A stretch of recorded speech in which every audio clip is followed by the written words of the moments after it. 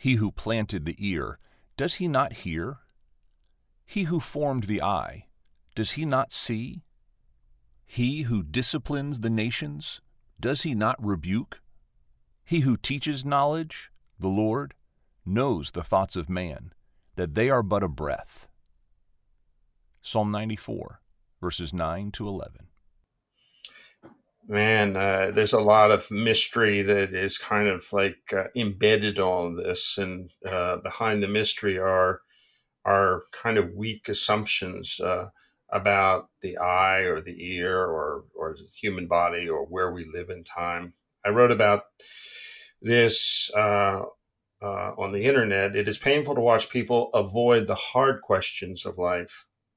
The psalmist asks, who created the ear to hear or the eye to see?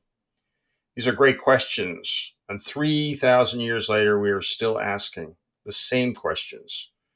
So which is better, to abide in great mystery or to pretend to have knowledge?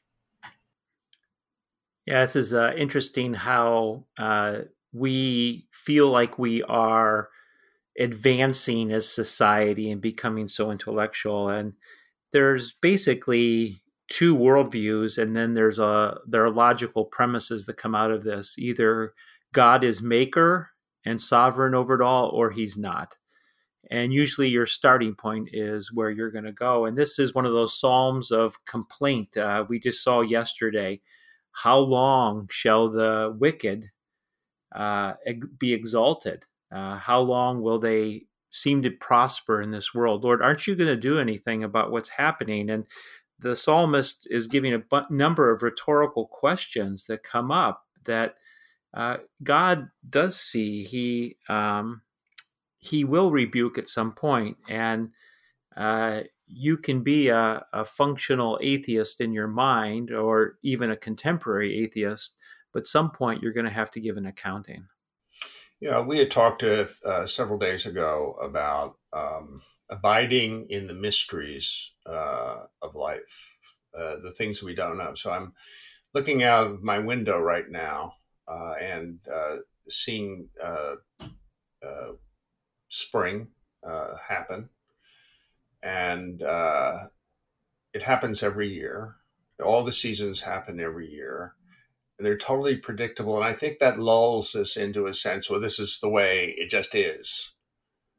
Whereas kind of seeing it as a mystery unfolding and sort of giving messages, but not very precise messages, certainly not scientific, but sort of giving us a sense that life is poetry, that the creation was a poetic act, and that it brought about enormous harmonies in ways that we can't even imagine, but that we've been born into this world. And one of our objectives is to actually not define the mysteries of life down, but to engage in them, to celebrate them, and to live them in harmony to the extent we know how with them, these mysteries. It's interesting you use the word poem, because there are two times that the Apostle Paul uses the Greek word poema in the New Testament, which we get our word poem. You can hear it in there.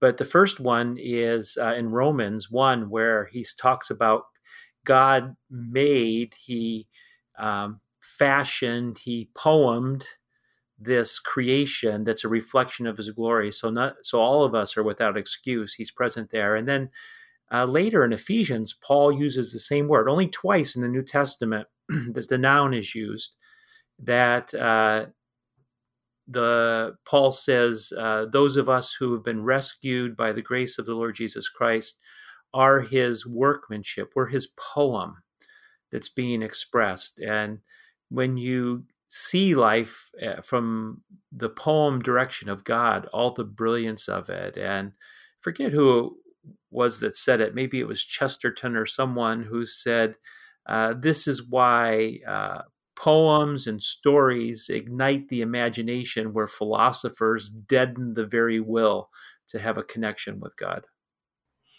So on the 94th Psalm, which we are talking about today, they're really a series of questions, actually.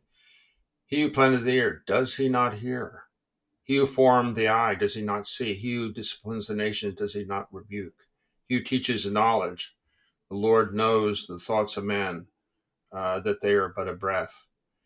So it basically, when you're asking questions genuinely, you are engaging in the mysteries that are of creation. And the very nature of asking the question, I think, is engages you in uh, this thing we call life. But it's asking us not to assume anything, but to actually celebrate it and worship the God that made all of this. Yeah, the mystery is beautiful. It's not deconstructionism, it's understanding, as we've said multiple times in our podcast.